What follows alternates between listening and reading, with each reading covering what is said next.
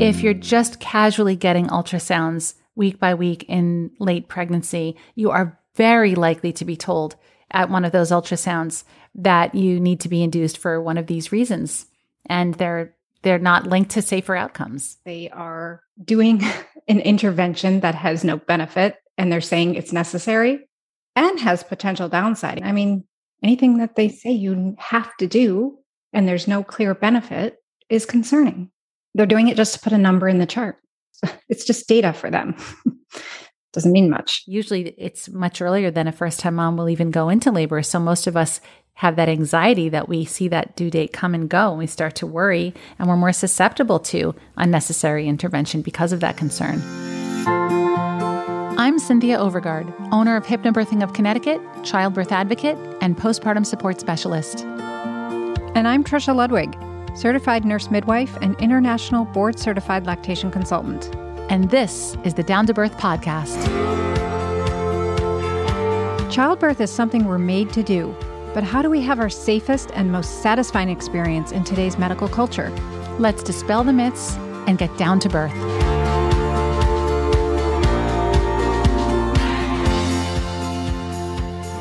Trisha, remember when we started this list? We were like, they're all falling into the third trimester. That's right. Remember that? We're finally here with the big topics of the third trimester. It felt like the juiciest things come in the third trimester. So we have a lot to say today. Yeah, but we're like, lo and behold, we did have a lot come up in the first and second after all. I mean, red flags are always, the good thing about red flags is they're always showing up. They don't have to show up just when you walk through the doors of the hospital. They can kind of be there for the taking, really. Yes, that's a good thing. And as we said in the earlier episodes, the sooner you see them and start becoming aware of them, the better off you're going to be because you'll have more time to make changes. That is for sure. So let's start off with the first one. Red flag if your provider wants to give you routine vaginal exams in late pregnancy. But Trisha, why don't you tell us why a provider would ever want to do a vaginal exam in late pregnancy? What are good reasons for it? I don't know. You really don't have any. I think that makes sense. Yeah. Okay. Around 37 weeks, it used to be that when you would get the GBS test at 37 weeks, that your provider would do a vaginal exam and do the GBS test for you. And at 37 weeks, they might give you information about your cervix. Oh, it's soft. Oh, it's a little bit open. Oh, I feel your baby's head. It means nothing. Now I think that many people are doing their own GBS tests when they go to the bathroom, or maybe providers are still doing them in some cases, but you don't need the vaginal exam. They definitely are. Okay. So it depends on where you practice. In home birth practice, it's not usually the case. We'll usually tell the woman to take the swab into the bathroom and do her own exam. So there's no reason to put your hands in her vagina. But if you're doing the GBS test yourself, you might as well just get in there and have a look at the cervix and see what's happening. But I think GBS tests aside, there are still some practitioners who want to put their hands inside of a woman. They'll say like, oh, do you want us to just check and see what we find out? And it's not uncommon for a woman in late pregnancy to leave her prenatal and say, oh, I'm 90% effaced and I'm 1 centimeter dilated. Well, so someone was in there to get that information. Right. So necessarily. What I'm saying is without your 38 or 39 week appointment, without having your bottoms off for the GBS test, then it's a little bit more effort to get the vaginal exam. It's like, oh, do you want to have your cervix checked? You actually have to ask the question, as opposed to at 37 weeks, you're already on the table, undressed, because you're having this exam, you're having the swab done. So it's a lot easier to just check your cervix at that point. But at 38 or 39 weeks, if they say, do you want me to check your cervix? The answer should probably be no, because it doesn't tell you anything useful. And if they say when you go into the room, they say, take your bottoms off so you can have your vaginal exam, because this is just what we do at 38 or 39 weeks, that should make you question things and say, for what? For what purpose? What is that going to tell you? Even if you're 3 centimeters dilated, it doesn't mean much. You could be 3 centimeters dilated for weeks. That happened to me. Do you know that? Yeah, maybe. Yeah, I was like 2 centimeters at my 40 week. And then I went to work. No, I was 2 centimeters at it was a week before I was supposed to go home, which was at 38. Anyway, they threw an emergency shower because we thought the baby was coming. And a few weeks later, like on my 40th week, they checked me. I was 4 centimeters. Emergency shower. Yeah, I'm not kidding. Had to get it in.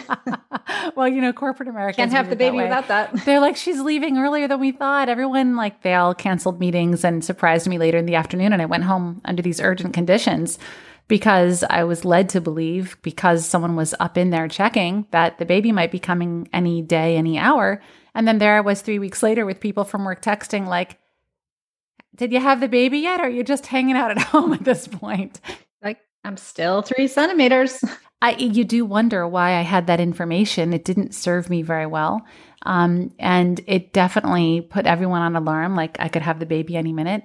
But the point is, and the way I like to sum this up is what Nancy Weiner says and what she said to me years ago. I said, why should we not do vaginal exams in late pregnancy? But what's the reason? I'm looking for risk of infection or could rupture the membranes. And she simply said what I've said already before on this podcast, because in childbirth, everything is meant to go down and out, and nothing is meant to go up and in.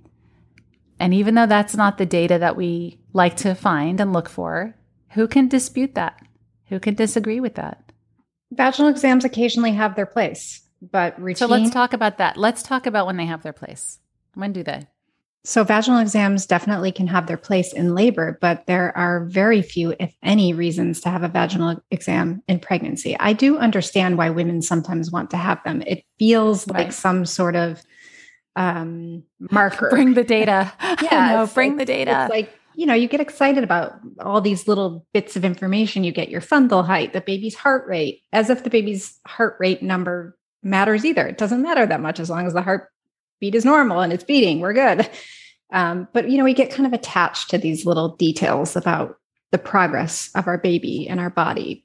So I get why women want to know, but you just really have to think about what it's going to do for you. Is it going to serve you? Is it going to make you feel anxious, or is it going to make you feel nothing different? You have to know yourself. If you're fine with if you're fine with whatever it is, and it's not going to change the way you anticipate labor or not, then fine. So let me ask you this. Why is it a red flag if they want to do routine vaginal exams in pregnancy? Because if they say they need to do routine vaginal exams, they are doing an intervention that has no benefit, and they're saying it's necessary. So that's a red flag. Anything that they say that is necessary but has no beneficial side and has potential downside. I mean, there is a potential downside that they could accidentally break the bag of water. That's a red flag, right? I mean, anything that they say you have to do and there's no clear benefit is concerning. They're doing it just to put a number in the chart. Cervix, 0 centimeters, 0% effaced, long, thick, and closed. It's just data for them. Doesn't mean much. Not to mention they can be uncomfortable, and a lot of women really, really don't like to have those exams. So it should certainly be a choice. If you're planning an induction, that is one reason to have a vaginal exam, because it's important to know where your cervix is to determine the course of induction, the method of induction that you're going to go with. So that's probably why a lot of people have them. All right, let's go to the next one. Speculations around having a big baby, major red flag.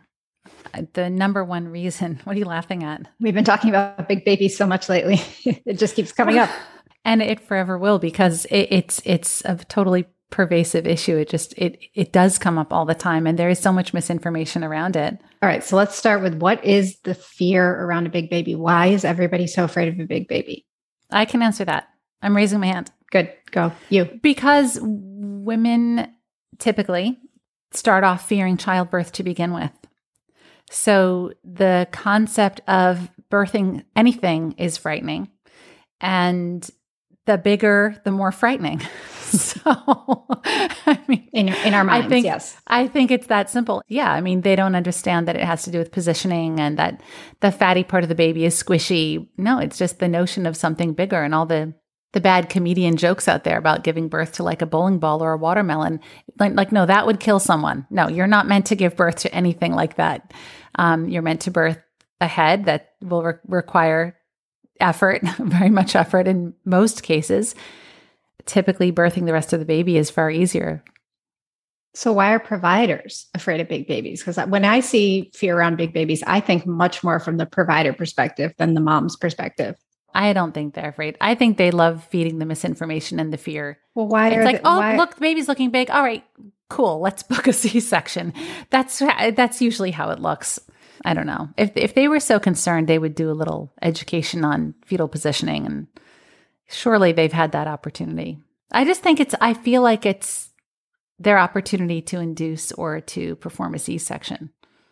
Oh, if they're so inclined, if they're the kind of provider who's so inclined. That is probably true. I do think that there is definitely provider fear around shoulder dystocia. It is one of the biggest concerns. So I would say that providers are, in fact, afraid somewhat of big babies because of the risk of shoulder dystocia. So this is where, there's a relation between size of baby and shoulder dystocia. And we've been talking about this a lot as well, but shoulder dystocia is one of the scariest things as a birth provider to come across in labor. And if a baby is bigger, the chance of shoulder dystocia is in their mind higher. So there is a connection between the two, but the data actually shows that almost half of shoulder dystocias occur in babies that are not technically big babies. So it is misinformation. That's when you think about that, about half are on each side, right? Wasn't it 48 to 52% or something like that? So in one study, 48% of babies less than 4,000 grams still had shoulder dystocia. So it's interesting because when you look at all the cases of shoulder dystocia, half were big babies, half were not big babies. I mean, it's an interesting split. What does that tell you? Very little. It tells you. Or it tells you that it's not correlated very well with size. Now, what is correlated is big babies as a result of gestational or diabetes in pregnancy. Those babies have a fourfold risk of shoulder dystocia. But you can't translate that. So what happens is that gets translated to every woman who has a big baby, that she has a big baby because she has some sort of undiagnosed gestational diabetes, or it just kind of gets all lumped together. Can we just make sense of what you just said? Because I think it's worth explaining that, and I've heard you say this, so if I'm not remembering right, you have to correct me here, but didn't you say that the reason that there's a greater link or correlation with gestational diabetes is that because of whatever glucose issue is going on, those babies will have extra fatty deposits around their shoulders. And that's why it could potentially be harder for them to be born, or that's why it's more prevalent. Right? Yes. So what happens is that in a big baby overall, just a genetically big baby over 4,000 or 4,500 grams. That's the technical definition of a big baby. You have proportional head and shoulder size, and the head paves the way for the shoulders. So if the shoulders are in proportion to the overall size of the body and the baby, and the head is large, that creates the space for the rest of the body to be born. If you have an abnormal proportions, a smaller head, larger shoulders, which can happen in babies of diabetic mothers, that's where you can have a little bit more of a problem because the head isn't creating that space first. There's so many ironies in all of this. And one irony that I'm picking up from your explanation is you kind of want the baby with a bigger head then. Yes. But that's normally a terrifying concept to women. Isn't that funny? That is exactly right. That paves the way toward a safer birth. That's exactly right. But then again, we have these small babies. You can have a 6-pounder that has shoulder dystocia. Right. So that's more about maternal and fetal positioning and just the baby not making the correct maneuvers to fit through properly. Mm-hmm. If you really break it down, it does not so scary. I mean, I think when we get into that territory of overanalyzing, and for the woman who's pregnant and listening, like, but how do I know how do I know my baby's head size? How do I know that proportion? We have to remind ourselves that every mammal is giving birth very easily, in part because they don't know. So there is, there does have to be such a degree of trust in your body and in your baby and in your provider. And you have to find your place where you can surrender, because we can all get really hooked on trying to get as much data and information as possible. as someone who's inclined toward that information, I know it doesn't serve me. And my work has been coming away from it and getting more into my instinct and surrendering and trust. And we have to go back to low risk, healthy pregnancy with normal physiologic labor. The chances of these things happening are extremely small. It's position and it's lack of being able to move your body throughout labor, the interventions of labor that can start to set off this cascade of problems, just as we discuss all the time. All right, let's move on to our next red flag. Non-medically indicated scheduled inductions. So why do we have non-medically indicated scheduled inductions most often? For the doctor's convenience. Big baby. Oh, big baby. Is that right? Big baby. It's not because of due dates? Oh, well, that's and due linked, dates. isn't it? It's Oh, you're going past your due date, so we're afraid the baby's going to be too big. Exactly. It always comes back to the same thing. Your baby's measuring big. We should induce you now. Mm-hmm. First of all, we know, and this kind of links to the second one, the next thing on the list, which is about determining baby's size in late pregnancy. Late trimester ultrasound is very inaccurate for determining baby's size. Even ACOG specifically states that the diagnosis of macrosomia or big baby is imprecise. It's off significantly, and it's not an even bell curve distribution. So more likely you'll be told the baby is larger than the baby is.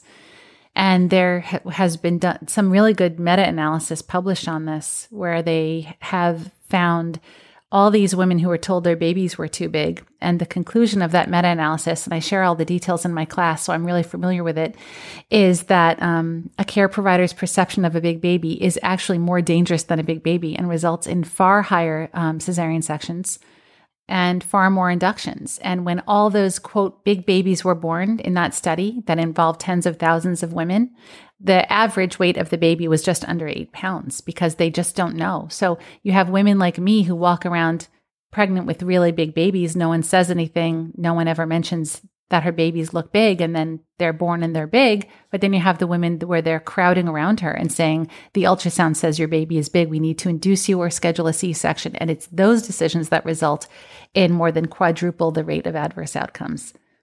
And those ultrasounds only have a 60% sensitivity for accurately determining a technically big baby, which is 4,000 or 4,500 grams. 60%. 40% of the time, it will be wrong. My babies were, quote, macrosomic. They were 8, 14, and 9-7. And I completely reject that term. I think it's an injustice. I don't think it's making birth any safer. I have a real problem with the term macrosomia. I never use it. I don't give it any validity whatsoever. And I certainly don't apply it to my own children. You know, the misinformation is the problem, and that women start off uninformed with fear makes us a vulnerable population. So you add misinformation to that, and we're not going to be heading the right direction. So I think the takeaway here, and this is what I usually tell my clients in class, is just think twice before you get any late pregnancy ultrasound. It's not to say don't do it. It's just to say think twice, because you're going to really want that ultrasound. Who isn't going to want to look at their baby and get all excited to see their baby? So you're going to be very willing to say yes.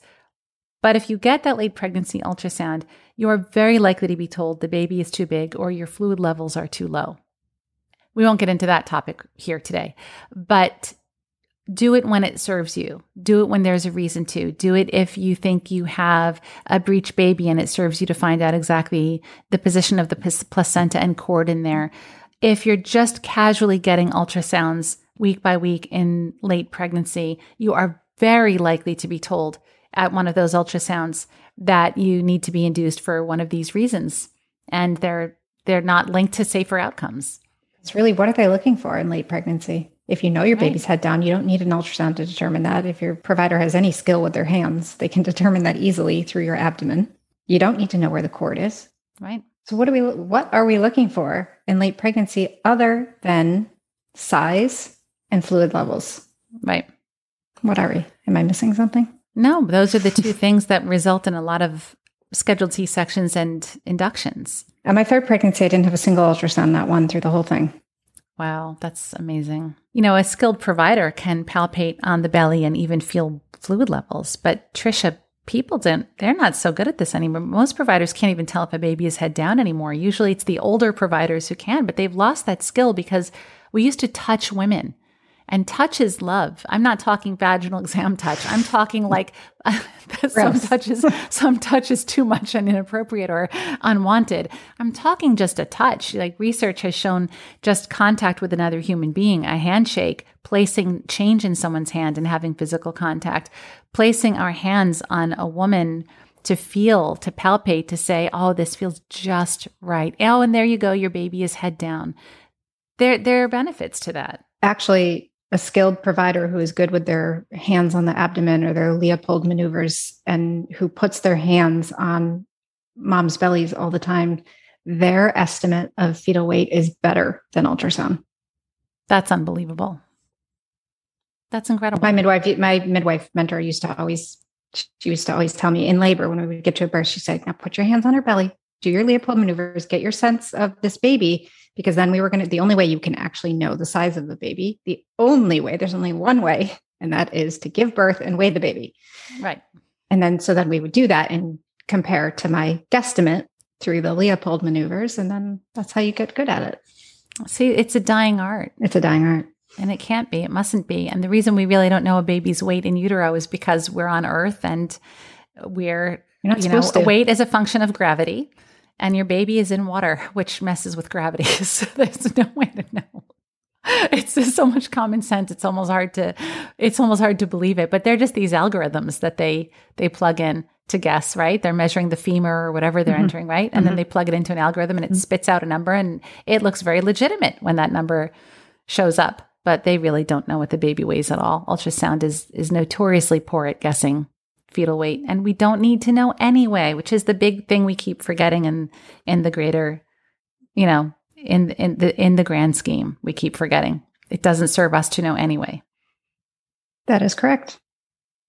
It doesn't matter. All right. The next one actually kind of goes very much along with this non-medically indicated scheduled inductions that we talked about earlier. Which is if your provider treats your due date like a hard, fast deadline. Run. It's late to run, but run. So non-medically indicated scheduled inductions happen because of big babies and due dates, right? And the ARRIVE trial, it was a very large study that was done to determine if elective induction at 39 weeks improved outcomes for babies. So when we talk about inducing, we're really trying to reduce poor outcomes for baby, most notably stillbirth. And the ARRIVE trial did not show any improvement in outcome for babies with elective induction at 39 weeks versus expected management or just a woman going into labor on her own. So this was monumental, this study, but because it had a very small reduction in cesarean rate for moms who were induced at 39 weeks, a lot of providers are still sort of promoting this idea of being induced at 39 weeks. It's kind of like what Dr. Stu said on our podcast a couple weeks ago about how we can look at numbers in aggregate and it's very compelling. And it has nothing to do with the individual. So they can look at tens of thousands of women and say, well, let's induce because there is this slightly lower chance of a surgical birth, which is shocking to me. I don't understand that. And I really question that, honestly. Yeah, well, so do the data analysts, because there is something. It's already in question. It is already in question. Yes. I'm happy to hear that because that is just not credible to me at all. It doesn't make any sense.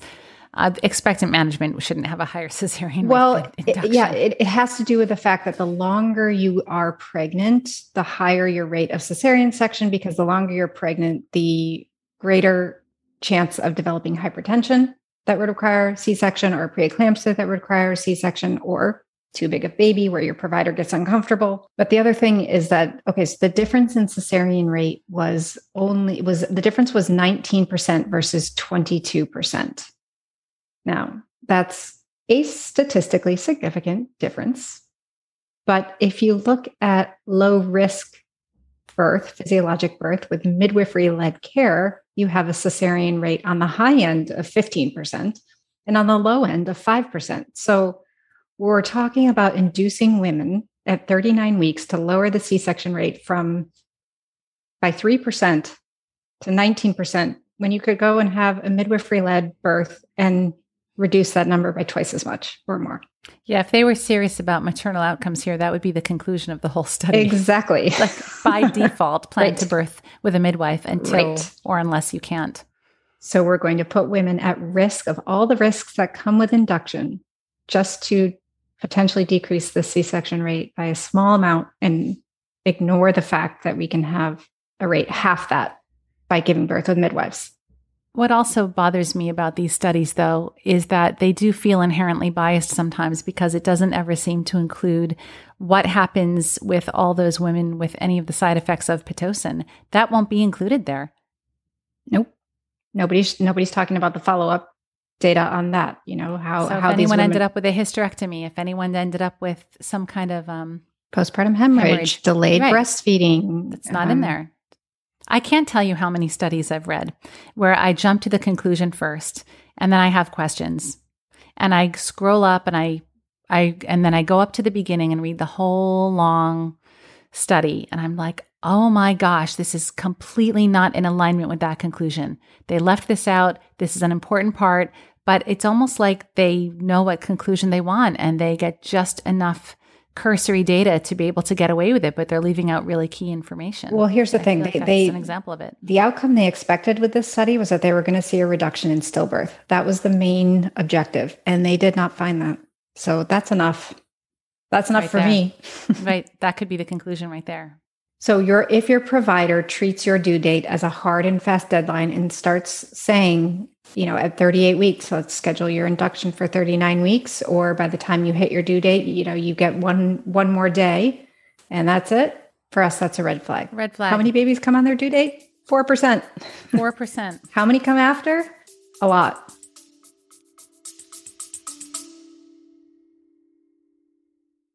Hey there, all you amazing, strong, and beautiful women, especially you new moms and moms-to-be.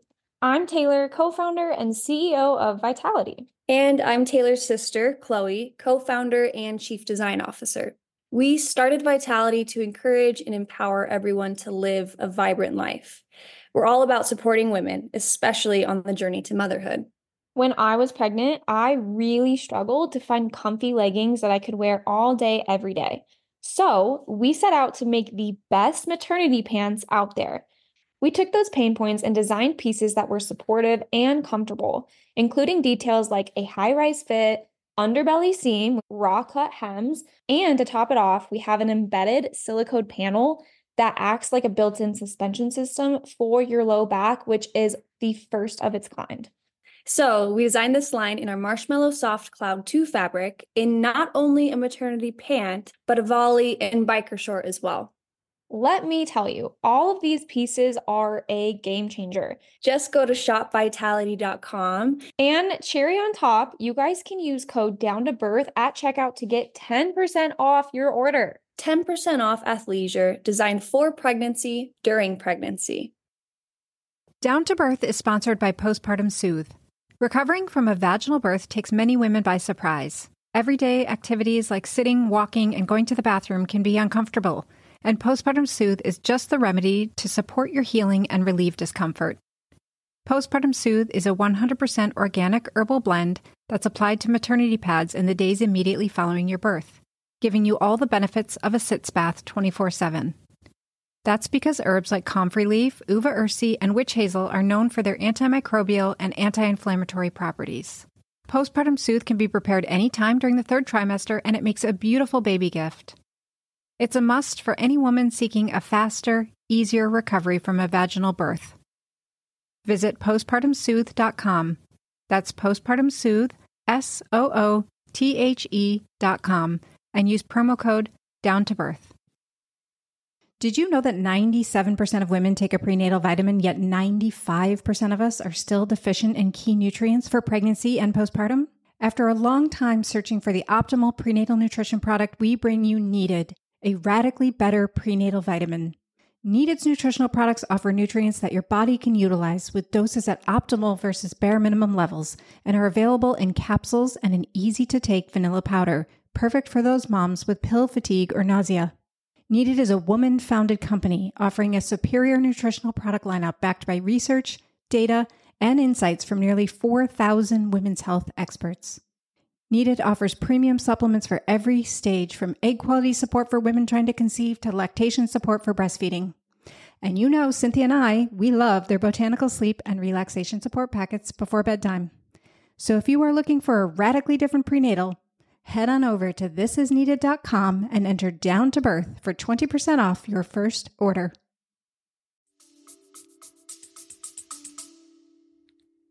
I always play around with my clients because I say in every class, it's usually the first day, I'll say, all right, I want you to think about your due date and just tell yourself this fact.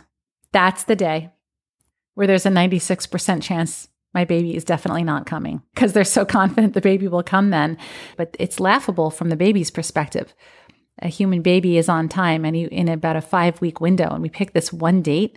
Usually it's much earlier than a first-time mom will even go into labor. So most of us have that anxiety that we see that due date come and go, and we start to worry, and we're more susceptible to unnecessary intervention because of that concern. I have always told my clients, when you get your due date, add a week, and that is the day you tell people. So if your due date's October 1st, no. You tell your mother and your friends and everybody you know that your due date is October 8th. Especially your mother. No, I'm kidding. In hypnobirthing, we say, tell people your due month. Yeah. We say sometime in October, or if your due date is October 1st, sometime between September and October. You know, people are going to press and be like, come on, what's the date? No, I got away with it. You did? My second pregnancy, because it messed with me so much, my first, when everyone was asking, it really was a lot of stress for me. So the second time I took my own advice as a hypnobirthing instructor, and I never even uttered Vanessa's due date with my husband. I didn't even want it in my brain. I only focused on weeks pregnant. So I looked at my 37 to 42 week mark, and my mother in late pregnancy said, but just tell me, like, when is the baby supposed to come? And I said, Mom, I don't know what to tell you other than sometime between Memorial Day and the end of June. No one knows. So it was empowering. It was fun and it was empowering. Yeah. I just went by weeks. For anyone out there who's pregnant right now, if you are a first-time mom, the average time for first babies to come is 40 plus 4.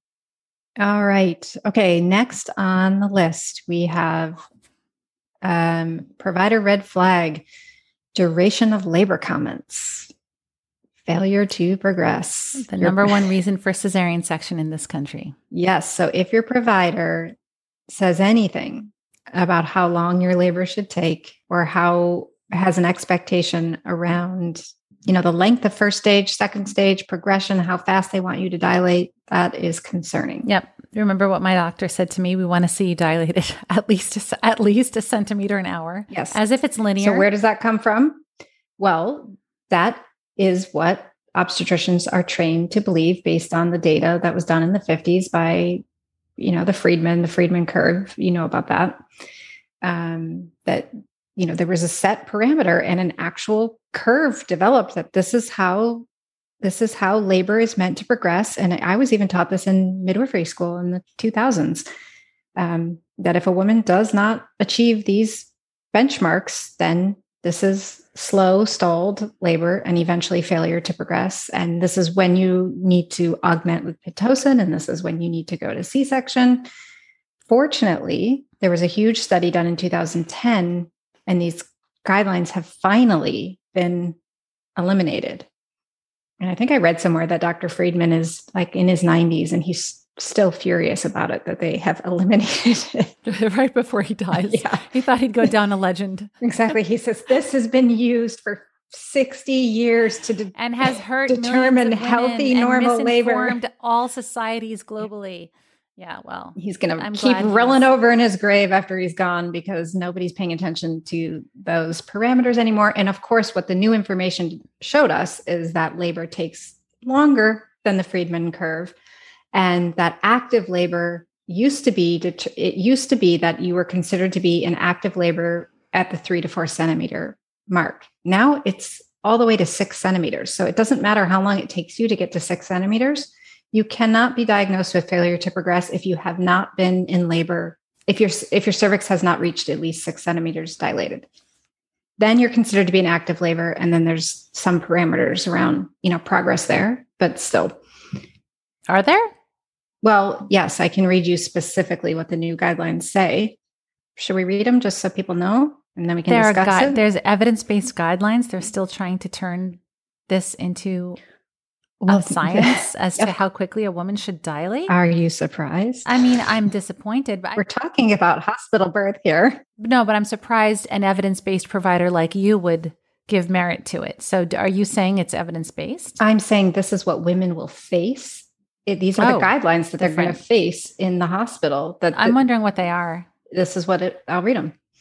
It says first stage labor arrest can only be diagnosed if a woman has reached 6 centimeters and her water has broken, plus she has one of the following. 1, there has to have been no cervical change for 4 hours or more with adequate contractions. Or 2, no cervical change with at least 6 or more hours of inadequate contractions with oxytocin augmentation. Notice they said oxytocin, not Pitocin. I know, the nerve. But you know what I don't like? I don't like the word inadequate, because who's to judge that? That's not something that a couple can measure. So if the doctor says that's inadequate, well, this is the language they have always used. That doesn't work for me. This is ACOG. This is ACOG. They should still know better. If the mother is less than 6 centimeters dilated and she needs additional time and or interventions before arrest of labor can be diagnosed, because she is still in early labor. What a term. What a thing to say, arrest of labor. What a thing to say. They still want this to function like a science and not like an art. Well, this is why a woman shouldn't get vaginal exams in labor then. Because this whole thing about no cervical change, well, you know what? Get your hands out of there and no one's going to really know how much I've changed. The whole approach should just be make her comfortable, make her comfortable. The baby's on its way out. If there's no medical indication, the heart rate is fine, leave her alone. That's not how it works in hospital birth, unfortunately. Well, then check out and go home. I had a client once who checked into the hospital on a Friday night. Nothing was going on. She went home. The provider supported that. Went back Saturday in labor. Not much was going on after a few hours. She went home. She ended up going back on Sunday and having the baby Sunday. I love that story. I wish far more people would do that. Me too. Fortunately, they have now expanded this definition of active labor to 6 centimeters. It used to be 3 or 4 centimeters. And that's why so many women were getting diagnosed with failure to progress, because at 3 or 4 or 5 centimeters, you're not in active labor. Your body it could take a very, very long time to have any cervical change. So hopefully these new guidelines are going to reduce the number of diagnoses of failure to progress, which actually isn't even a term anymore. It's arrest of labor. Oh, that's even worse than failure to progress, I think. That's even more alarming. I don't like the word arrest. Arrest is I don't like the word failure. Failure either. is horrible. That's worse. I think arrest sounds... They're both bad. I think it sounds intimidating and scary. I think it's just a threatening term. Yeah, because it makes you think of handcuffs. But language affects all of us differently. I don't even know if I'm thinking of it like that. Arrest to me feels like the word... what it's supposed to mean. It feels like stopping. And to me, it almost sounds like, well, what's stopping? Is the baby okay? Arrest of labor makes it sound like the baby is at risk. And that's very frightening to me. You're right. Language matters. So this is a good reason to decline vaginal exams in labor. We welcome these situations sometimes. We raise our hands and say, sure, go ahead and do that. And then we get a problem on our hands. We open up a can of worms it's hard to close back up. So it's often easier to say, no, there's no reason to do a vaginal exam. I'm good. As for privacy, get everyone to leave the room. If labor stalls and hypnobirthing, we just focus on, in most evidence-based childbirth classes, it's going to be, well, let's make the mom more comfortable. Let's keep her relaxed and happy. Anyway. Yeah, I think the challenge sometimes comes in when a mom is trying to decide if she should have an intervention like Pitocin. And so then they want to do a vaginal exam. As a provider, I can see the scenario. I've been there. It's, well, do you want to try Pitocin? Well, I'm not sure. Well, we can check your cervix and see where you are. And if it hasn't changed at all in an hour or two, then maybe we decide to start the Pitocin. And that's how you get into doing vaginal exams. But you could also alternatively say, let's give it an hour or two. And if I don't feel different, and I don't feel my contractions have changed, and I don't, I'm not feeling the pressure of the baby in my bottom, then I'm just going to start the Pitocin. You don't have to have a vaginal exam. And all you have to do is say to yourself and your provider, what happens if I do nothing? That's the question. You can always and then revert beware to. the rhetoric that follows. Right. And choose the right question. Like, is there any medical indication at the moment? How's the heart rate? How's my blood pressure? I don't have a fever, right? Right. No presence of meconium that we can see. I think we're good. I mean, you have to navigate it yourself, but that's the kind of conversation you could potentially have. All right. That's a tough one.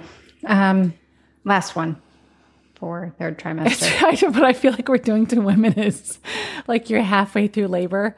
They're like mid-vaginal exam and they're going to hear our voices like, that's a red flag. You got to get out of there. Run. Oh my gosh, wait a second. I'm pretty sure this was a red flag. I hope we're not doing that. Well, hopefully we're giving people questions to think about for their prenatal visits, like if couples are listening to this. But also, we're giving them the scenarios that this is why in hospital birth, a third of women feel traumatized by their birth experience. Maybe these scenarios and what we're discussing is going to help you choose an out-of-hospital birth or a birth center birth or a midwife-led birth, even though this can happen in a midwife-led birth in a hospital too. I mean, in a hospital birth, you're going to run into these red flags more. There's just no way around it. Yeah. It's not to say every obstetrician will be that way. It's just your work to find out if you're with one of them. There are great obstetricians that wouldn't do any of this. And there are many midwives who would not do this. And there are midwives who would. Absolutely. It's not so, it's just not that black and white. It's not the problem.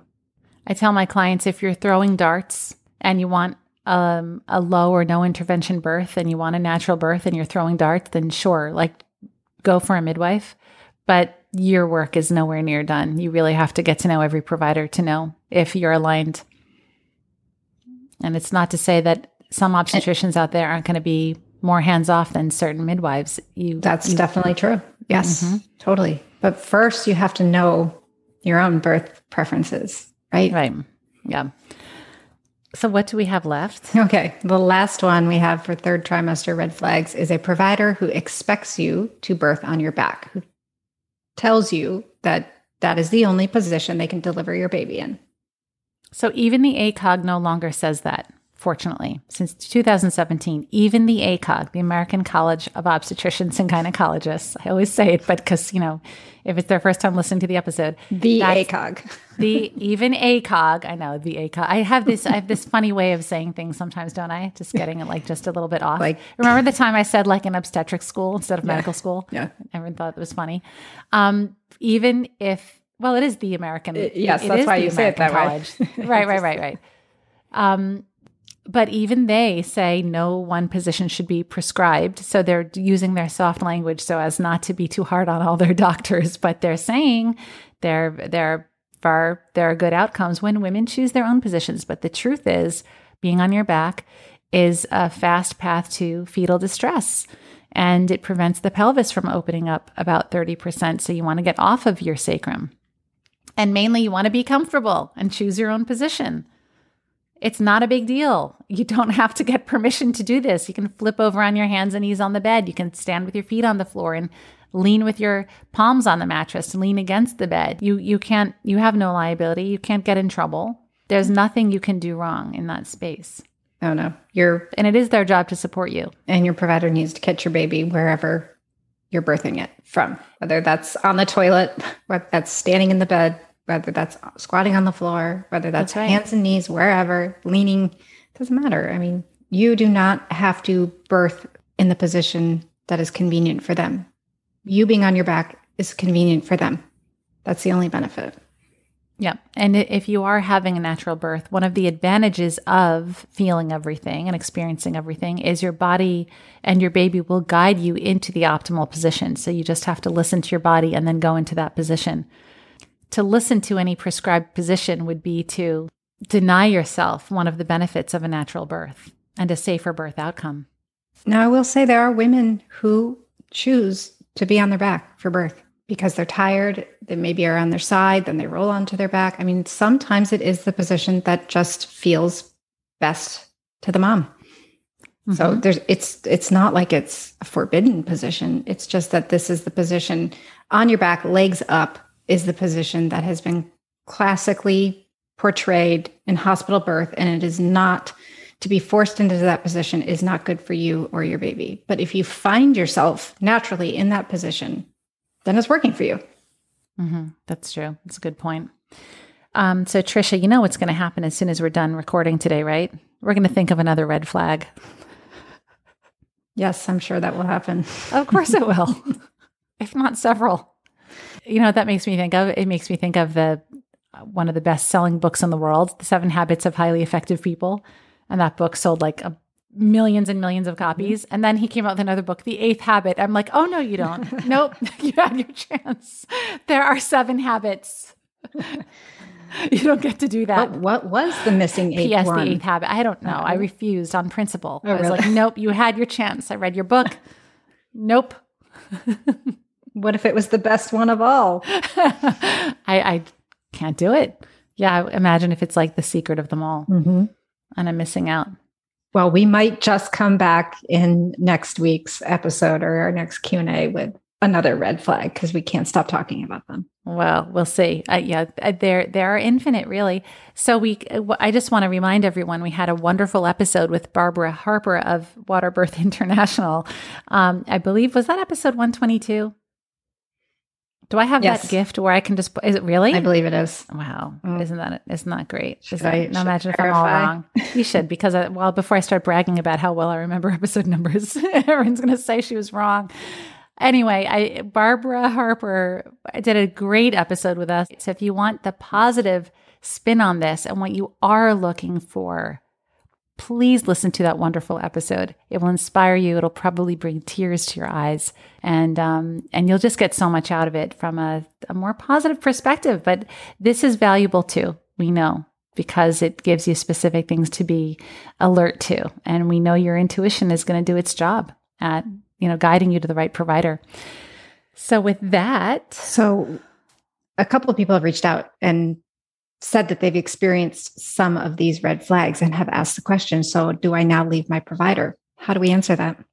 I think there are some of these red flags that are grounds for leaving your provider, but you don't have to leave your provider if they're late to 1 or 2 appointments. Yeah. This is what I tell people when they ask me that. This is what I say. It's kind of like if you have a close friend, or certainly over the years of having friendships, you've seen friends go through boyfriends or relationships where they get to a point where they're not sure if they should stay. It's not any different from what I would tell that friend. If you're not ready to take action yet, just keep observing. Just keep observing. Get yourself into observation mode. So if you say, oh, there's a little red flag, you don't have to we're not here to say that means what to do. If we do say that, we're kind of kidding sometimes about it, because it's really your decision and we don't know what options you have. But do be aware. That's what mindfulness is. You might soon enough observe that your intuition is starting to say, I'm not comfortable with this person anymore. I've observed too much now. So you don't have to make a decision or put any kind of pressure on yourself. I mean, if for me personally, if a provider said you can only give birth on your back and I'm going to mandate an induction or require you to be induced at 39 weeks, I don't need any more red flags than that. Right? Right. But if they say, let's do a vaginal exam for good measure at your 39 or 38 week appointment, and you say, no, I'll pass, you don't have to leave them because they suggested it. That's right. If they say you don't have a choice, then that is a very strong red flag. I'm not going to be shy about saying it, because you always have a choice. Like, that's a really hard one. If they ever say you don't have a choice, I personally would say, and I've had clients who've had to change after 40 weeks, I would say, let's do whatever we can to scramble to get to someone who is going to treat you with more respect than that, because that's just false. It's a very intimidating situation as well, but it's very unethical. So yeah, not every flag is an equal shade of red.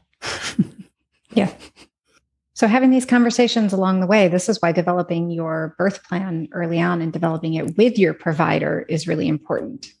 Because the sooner you're having these discussions in pregnancy, the sooner you're going to know Yeah, we can just come back to one of our favorite ones, which is just see how you feel when you're showing up to the appointment and then compare that to how you feel when you leave and see if you felt better after having engaged with that provider or not. So thank you for participating by listening to these red flag episodes. This is the third in our 3-part series. The first one came out in August with our first trimester red flags. What number was it, Sophia? What number was it? What number? Oh, I don't know. I'm not that good. If you enjoyed our podcast, please take a moment to leave us a review on Apple Podcasts and share a favorite episode or two. You can follow us on Instagram and Twitter at Down to Birth Show, or contact us and review show notes at downtobirthshow.com. Please remember this information is made available to you for educational and informational purposes only. It is in no way a substitute for medical advice. For our full disclaimer, visit downtobirthshow.com/disclaimer. Thanks for tuning in, and as always, hear everyone and listen to yourself. Oh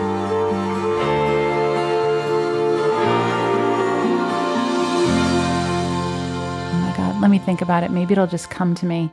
96. No, it'll be like, let me think about it. 118. Let's see. It was an even number too. Yes, it is. 118. Yes. And how about second trimester red flags? How do we put this skill to better use? My finance background is popping up everywhere. Those numbers stick in your head. I'm kidding. That's not finance. Those are just numbers. Well, numbers. Yeah, that's not what finance is. But what were you saying? It has a lot to do with numbers. It has to do with money numbers mostly. I'm quizzing you on second trimester red flags. Come on. Oh my gosh. Go 3 for 3. God, this is what I get for bragging. Second trimester red flags. The first was 118. Let me think. 123, 4, or 5. You're in the ballpark. I am. It's 124. 124. Yeah, that's why I picked the one before and after it in case I was wrong. I should have just said it.